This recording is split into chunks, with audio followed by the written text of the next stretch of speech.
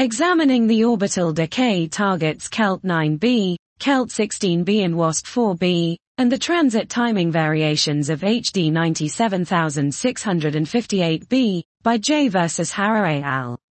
Tidal orbital decay is suspected to occur especially for hot Jupiters, with the only observationally confirmed case of this being WASP-12b. By examining this effect, information on the properties of the host star can be obtained using the so-called stellar modified tidal quality factor Q, which describes the efficiency with which kinetic energy of the planet is dissipated within the star. This can help to get information about the interior of the star. In this study, we aim to improve constraints on the tidal decay of the KELT-9, KELT-16 and WASP-4 systems, to find evidence for or against the presence of this particular effect. With this, we want to constrain each star's respective Q** value.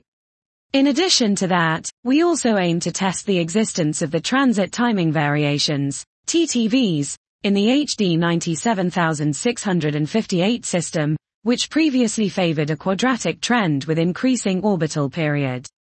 Making use of newly acquired photometric observations from KEOPS and TESS, combined with archival transit and occultation data, we use Markov chain Monte Carlo, MCMC, algorithms to fit three models: a constant period model, an orbital decay model, and an apsidal precession model, to the data.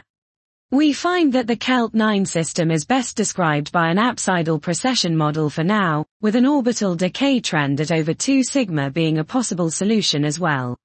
A Keplerian orbit model with a constant orbital period fits the transit timings of KELT-16b the best due to the scatter and scale of their error bars.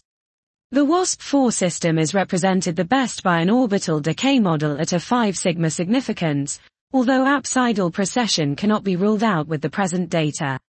For HD 97658b, using recently acquired transit observations, we find no conclusive evidence for a previously suspected strong quadratic trend in the data. This was examining the orbital decay targets KELT-9b, KELT-16b and WASP-4b, and the transit timing variations of HD 97658b, by J versus Harrer et al.